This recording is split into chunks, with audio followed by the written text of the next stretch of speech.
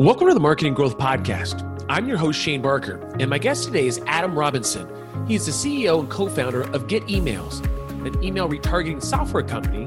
He's also the author of the best-selling book, Permission-ish Marketing. In today's episode, he's going to give us a background on his professional journey and how Get Emails has evolved over the years.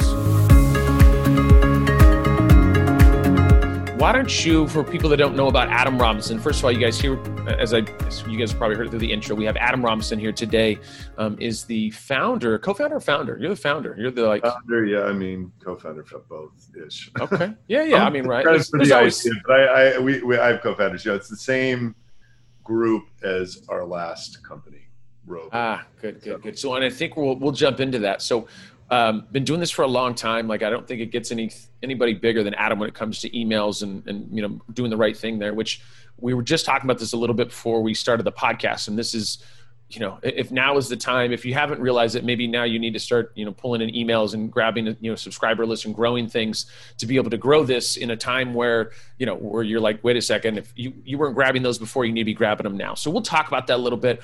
But what I want to do is I want to jump into Adam's background. So Adam, we're going to do some fun fact check with you and see what you got going on. Like, where did you grow up? You're currently in Austin, correct? Austin, Texas, that's right. Austin, Aspen. I looked at your Instagram, so it doesn't look like you have a home. Looks like all you do is travel. So I was a little envious of that, but that's a whole nother conversation. So where did you grow up in Austin? So I grew up in Houston mostly, which is just like 2.5 hours down the road.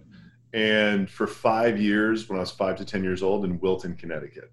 My dad was in the oil business, so like you're pretty much either in Texas or, you know, Greenwich, Connecticut is like where a lot of these other guys are. Gotcha. But yeah, bounce back and forth through there. So oil. So your dad was poor. So it made no money. He was an oil trader, actually. He started poor. You know, he grew up on a farm. Like, it's one of these stories where, you know, he's a smart kid, went to UT, got a job as an engineer, and then saw these traders were just like absolutely killing it. It was like, no, I think he was like sitting in a research analyst seat, saw that the traders were killing it, made its way over there. And then, hey, I'm on the wrong side of this thing. I got to jump on this side where the money's at. Yeah. It's like we're both working the same hours of the day, and these guys are making 10 times more than me. Like, how do I get to be one of them? Like, yeah, that makes sense. You know, it's so funny through the career I've been doing this, well, in the digital space, or at least in digital marketing space for 25 years.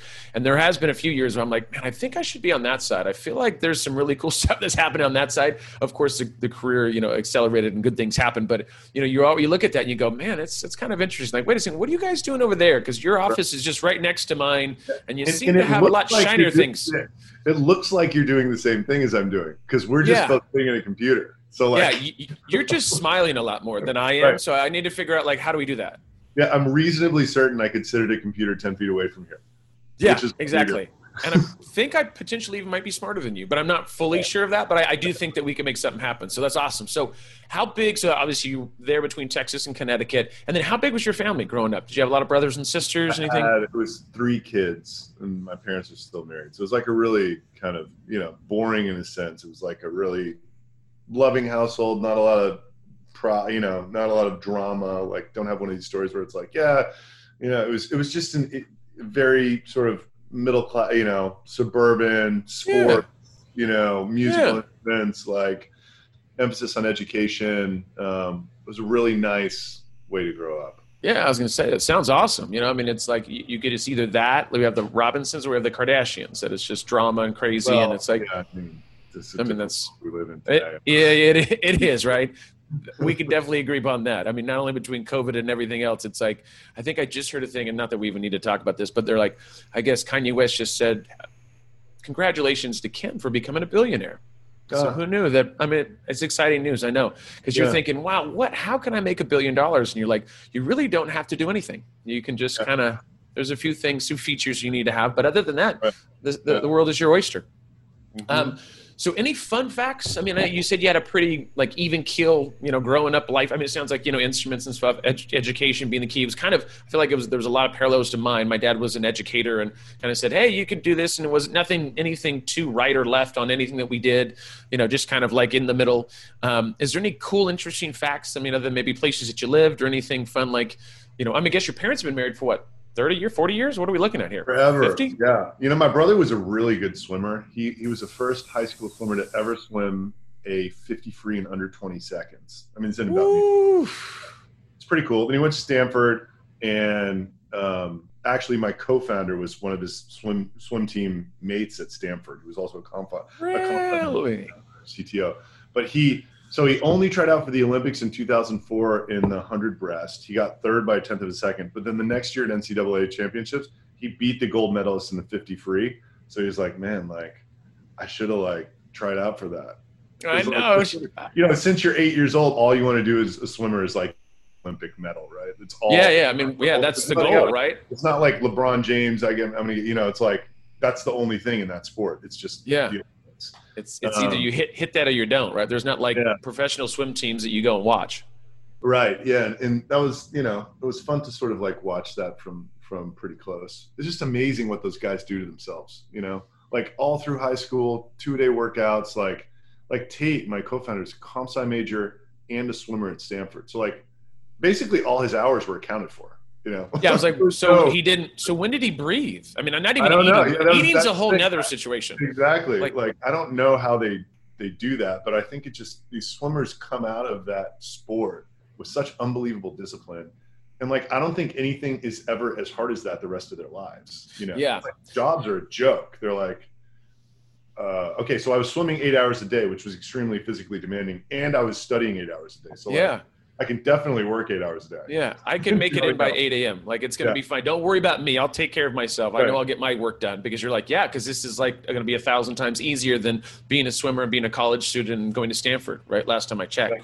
So I guess really what you're saying is that you should co-found with people that were swimmers that try to get gold medals, and anybody in the swim team at a college level would be a good co-founder. It's worked for us, you know, so one of the next questions is like, what was your first job out of college? And I worked at Lehman Brothers. And funny enough, my dad worked at Enron as an oil trader. So like we caught these 2 bankruptcies.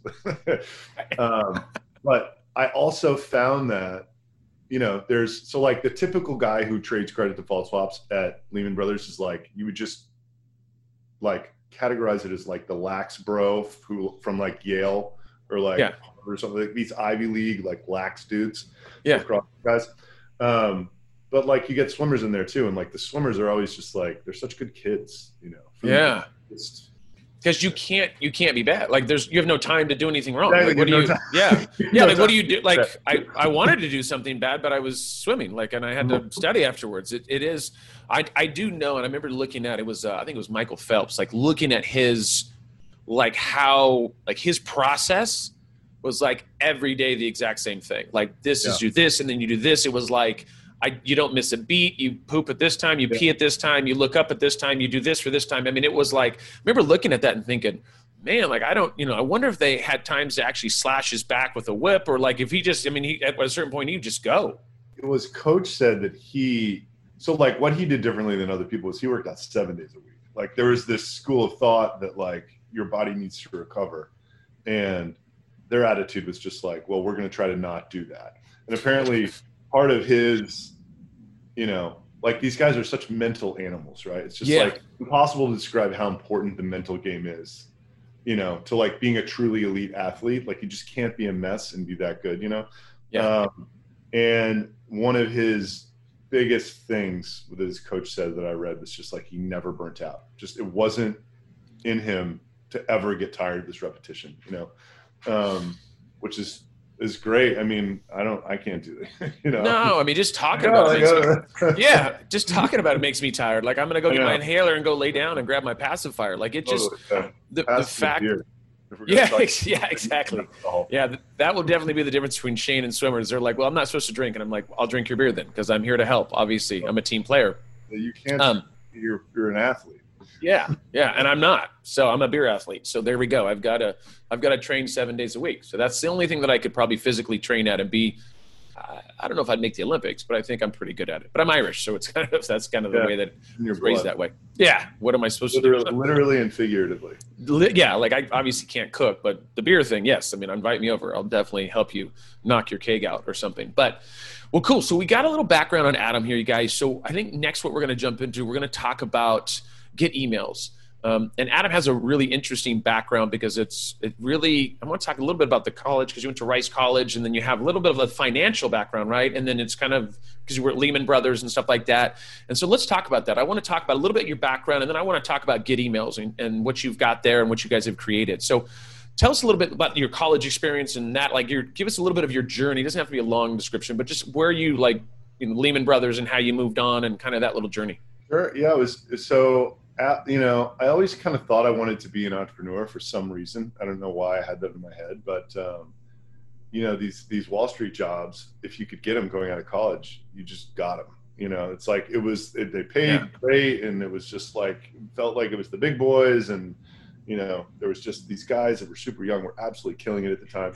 So somehow found my way into trading credit default swaps at Lehman, which, unbeknownst to me, 5 years later would be like they're making movies about it, right? The Big Short. It's like that job. And that was awesome. But even more interesting than that was I show up in Manhattan and my roommates at the time are starting this website called Vimeo, like in the apartment, right? Vimeo. So, I mean, it's like it was a top 10 website on the internet at one point, right? It was just this really cool. So I watched that happen and, it just seemed like, I think what like really kills people's souls who are Wall Street guys that still have souls before they're I was like, who knew that? Yeah, it's like this idea that you're just extracting money from yourself out of the system. At the end of the day, it's not a bad job, but it's just there's not much satisfaction that comes from it, right? Like you're not building anything, and it just seemed like these guys were like having so much better of a time, we were both doing great. Like we were like, this CDS trajectory I happened to get lucky enough to catch was unbelievable. It was just like so good. Like we did so much better than the guys 10 years before us, so much better than the guys 10 years after us. But still it was not, I had this your purpose idea. Yeah. I had this idea that I wanted to like start a tech company in this cool apartment like my buddies did. And then, the crisis happened and a bunch of regulation, a bunch of regulation happened in the market that I was in, and it's just made it really easy to like walk away. So I had some money saved up. I started trying to make investments, which were all horrible investments. And, if I just would have done the opposite of what I did, like I would have made like $50 million investing. I had like, $1 for what I passed on versus what I I passed on like BarkBox, like Plaid just sold for $5 billion. That was the first investor meeting that I had after I quit finance. It was just insane what I ended up doing and not doing, but still it worked out. No regrets. And somehow I found my way into this email marketing space, which is a long and great story, but I'll save it for another time. And then we basically had this incredible customer acquisition strategy that was finite. Like this we found on the biggest companies at the time, on the outside of their website, we found 250,000 customer records that they didn't know were there, like non-password protected. They're just creating a community page for these people that had first, last, business name, and zip code, right? And the amazing part of it was there was a 6-digit unencrypted number in the URL that if you scaled by 1, it was a dead page, and if you scaled by 2, it was the next guy, right? So like we just like with Tor IPs and like over like 3 months, we like captured all of this data, sent it overseas, got the people to give us phone numbers back. And like, your first product took us forever to build this. We made all the mistakes. We like got it built, product got built overseas.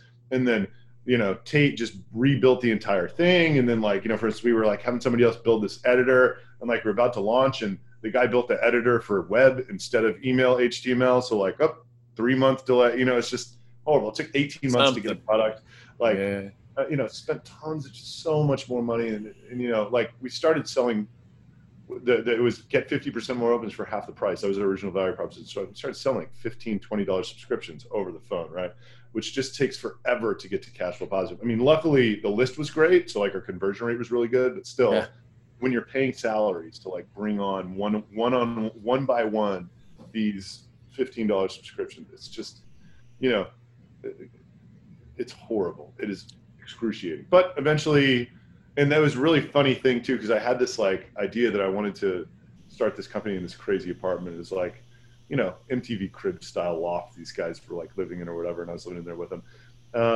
And like slowly but surely, at one point there were like 39 cold callers coming into my apartment every day. It was just, you know, we throw like one desk at a time up, and then like you turn around and it's like, well, all 3 bedrooms are taken up with people now. I guess we'll start putting them in the living room, you know? And like, it's like, oh man, like we need like another place for dudes to pee. Like, I think maybe we'll just like start having them pee in the sink in the in the laundry room. Like, yeah, just, and then that ended. So like we chopped from like 39 to like 6 basically, because all the people were just there calling this list that ended.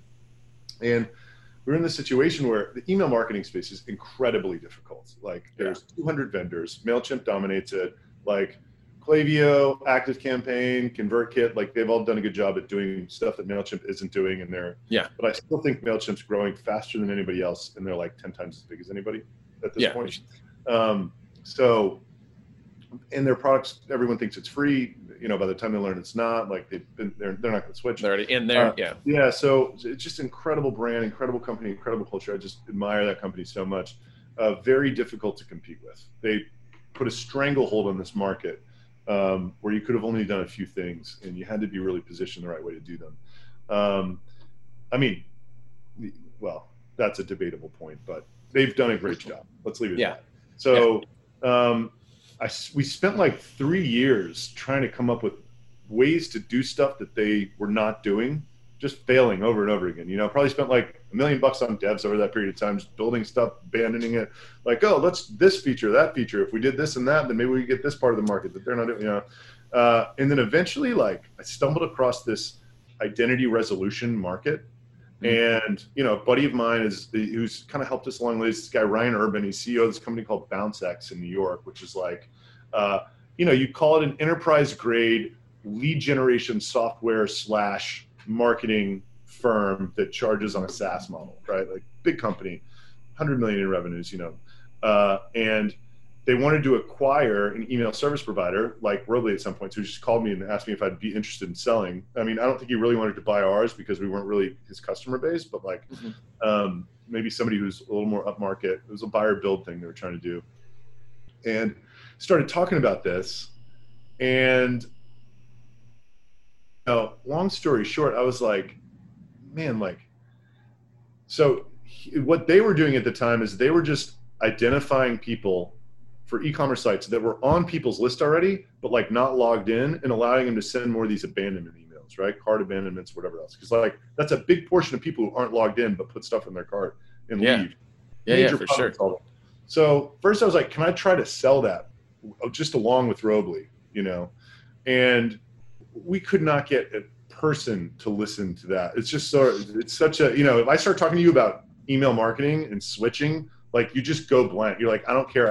I've solved the problem. Like, I don't care what feature you have. Like, I'm not listening, you know? Yeah. Like, And then, you know, I was having lunch with him. He's like, I think the real money is in selling email addresses of people that aren't on these people's lists yet, which like you can do in the US, you can't really do in Europe and Canada, but like our investors won't let us do it, blah, blah, blah. If you want to JV this, you know, whatever. So it kind of like, I started mentioning that at the end of conversations we were having when we were trying to sell this like BounceX technology wrapped in with Robly, and like you could just see people's faces light up. They're like, well, yeah, that's what I want. I want more email addresses, you know? Like don't talk to me about sending more emails to people that I'm already sending too many emails to. Like I want people who are not on my list yet because I want to grow my business, right? Yeah, for sure. Then it's like, all right, like, you know, I kind of asked them, like, how do we talk about this other business, right? And then they're so busy doing all this other stuff. It's like the whole situation died. And meanwhile, I started just, you know, you start going down these rabbit holes. It's like, who can I talk to that like knows about this, right? So like, you know, I met this one guy, he's got an agency, and, you know, he's used all these technologies, and he's like, well, you know, BounceX does that, but like several other guys that do it too. Like they're all very small. There's a couple different parts of the market, and yeah, there's some that just sell you the record. And he's like, the problem is they're not software guys. The products are really hard to use. You got to sign contracts, no matter how big the customer is. You have to build your own integrations and everything. He's like, if you could just like make this product easy, MailChimp is. He's like, I think it'd take off. You know, he's like, if you did to sell them email addresses they didn't have, he's like, big guys won't touch it, but like there's this whole space of the market. Little guys will be all over it. And like, by the way, some little guys are huge in terms of traffic and email. Like there's 2-3 man companies that are doing millions of unique views a month. Yeah. Pay like 50, 100 grand a month for email marketing, right? Like it's just, you know, there's just part of the world that you never know about unless you were exposed to it, right? So, yeah, you know, that started this journey of like, well, how did they do it? How do we do it? And then that took like another year to figure out. And then, so we figured out how to put all the pieces together in the background. And then we're like, we'll put it inside of Robly as a feature, right? And the funny thing about that was, like people would sign up for the identity product, for this email-based retargeting product. We called it Robly ID. They would, horrible user experience. They would not use any other part of Robly, and they would download files every day and upload them into like Klaviyo or Drip or whatever they were using. Yeah. Right? Yeah. So like, you know, that, and you know, I'm like getting really into like reading Y Combinator stuff about like product market fit and like whatever. And like, that's like a sign. It's like, if someone's willing to endure a horrible user experience, yeah, there's something there. Pay for your crappy product, right? Like, yeah, then there's probably something there. So, yeah, it became, you know, and then we started doing these like the customer interviews, and these people were just like, this is an 11 out of 10, you know, like, you know, I was buying opt-in email addresses for $2.50. You're selling these to me for $0.25. They open and click the same. Like I sell advertising against my JV newsletter for like, you know, it's like, okay, cool. So this is a crappy product right now because we're trying to make people do something they don't want to do and switch ESPs, right? Yeah. And quite frankly, the other ESPs are better than our ESPs. We haven't built automation yet, put it off for 5 years. This is a great product if it's connected to everything. And like the guy said, it's just, you're up and running in 60 seconds, right? Yeah, keep it easy. So like this was like, so, you know, of course, I will preface this by saying we failed over and over again on my ideas for the last 3 years. But watching this one come to fruition was just like, oh my God, how much I have learned, how far I have come, right? Like, yeah, it's awesome. Once you get there, right? I didn't want to like steer the mothership away from, I didn't want to like, it was still kind of a pipe dream before you build something. It's like, I don't want to distract people from improving Robly still because that's his cash cow. It's paying all our bills. But like, so I mocked up the UI on Snagit. I got a girl on Upwork to make it all Photoshops. I got another person on Upwork to code all the HTML and CSS. And then Tate, my CTO, spent 2 weeks on it, making a minimum viable product, like just a script you put on your site, suppressions, whatever. So start to finish, it was a 9-week build, right? So launched it on November 1st of last year, spent $5,000 on ads in the first month and had 10K MRR by the end of it, by the end of month 1, right? So it's just like this process, you know, just like, and there's a lot of lessons in there, right? One is like, you know, I think you just have to go through it all to like have that kind of like, you know, you got to be punched in the face 1,000 times. I mean, it's literally what happened. There's no other way. Yeah. And then there's this other great lesson where it's like, you know, when you're small bootstrapped lifestyle SaaS company that you wanted because you read 4-Hour Workweek in 37 Signals 7 years ago, like when you're trying to will that thing forward and it's not moving, and you just tilt slightly to another we super new and has no competition, like, dude, like so currently we've basically done all our advertising on Facebook. I wasn't expecting this, but like we do these stupid ads, my girlfriend and I, it's a new ad every week. My view is like, and like, I'm not even big on social media. I just had this view that like, you're not really competing with software companies. You're competing with people's timelines, right? Mm-hmm. And like the machines love faces. And like, if you could create this like 60-second sitcom every week, like people would actually start anticipating the ads and like you'd really be able to develop a market that way. And ours are ridiculous. And like, you know, people like the other interesting thing about our product is they get incredible engagement because if you just describe what Get Emails does to people, like 50% of the population will have a passionate negative reaction to it. They're like, that's a total violation of privacy. You're stealing people's information. You're the scum of the earth. You should fucking die. Right. So like you get all these comments and like you can wind these people up and get them to write you back 10 times. And like then Facebook thinks this ad is like gold, you know? Like this engagement is amazing. Yeah, the reach that it gets, it's like kind of like a Donald Trump strategy. It's like, yeah. You know, this alt-right sort of, you know, it's like, anyway, so we've spent $127,000. I looked yesterday, $127,000 on these Facebook ads, and we're doing 2.2 annual recurring revenue now, right? So it's like we spent since November of last year. Yeah, 127 on ads for 188 MRR.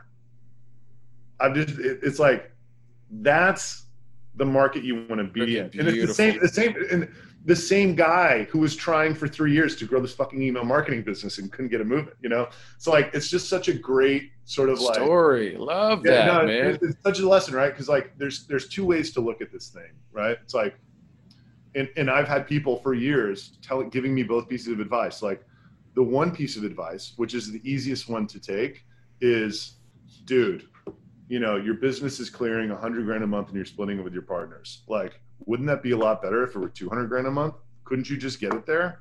It's like, surely I can get it there in a total addressable market of billions of dollars. I'm going to try, you know? And like, it's just really hard in that competitive situation, right? Like where are you going to find those customers from, right? Like MailChimp's bidding up every single channel. And where it's so competitive. Anyone else to acquire, right?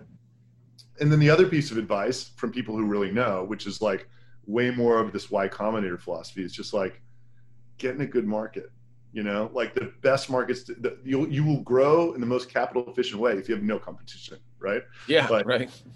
For sure. So, I mean, it's just, it's finding like, that niche, finding that angle, right? I mean, that's what you guys did. It's like grinding. You're like, man, I'm banging my head against the wall for years. We spent God knows how much money, and you know, and we're not doing too bad, but God, it's just like, you know, we're trying to take over this 5% of the market because MailChimp has the other 95. We're struggling and trying to figure it out. And then you said, wait a second, maybe if I, you know, worked on these email IDs and, you know, validated or make sure they were good. And obviously people need more of that, right? I mean, great information, right? Data is key. So and there's something interesting going in that other market where it had been around for a while.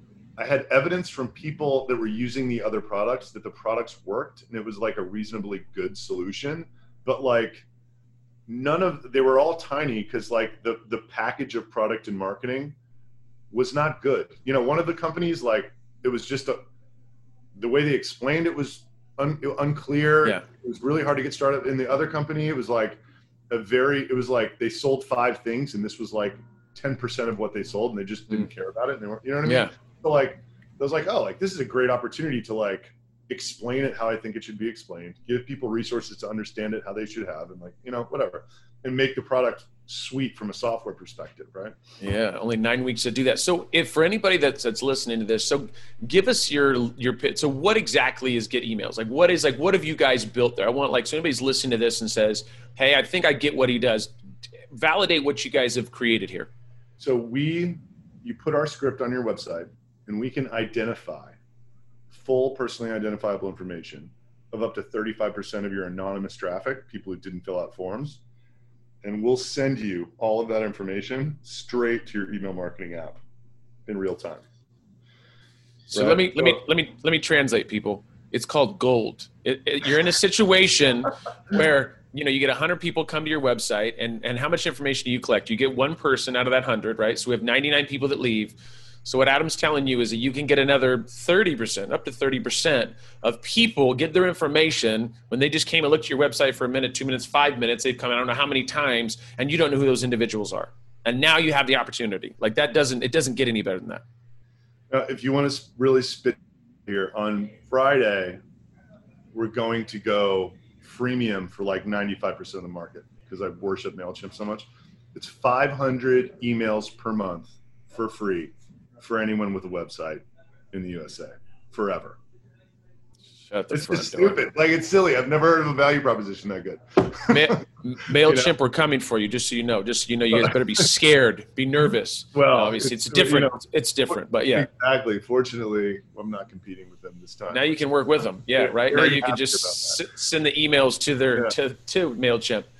Exactly. So good. So we've got an idea of what you've built here and the struggles and what it took to get there, right? I love we have some similar backgrounds. I mean, one of the companies I started was literally in my living room, and my wife's like, oh, great, 3,000 square foot home. Then all of a sudden the living room, and then we started putting desks in there, So I was laughing about your 30 and 40.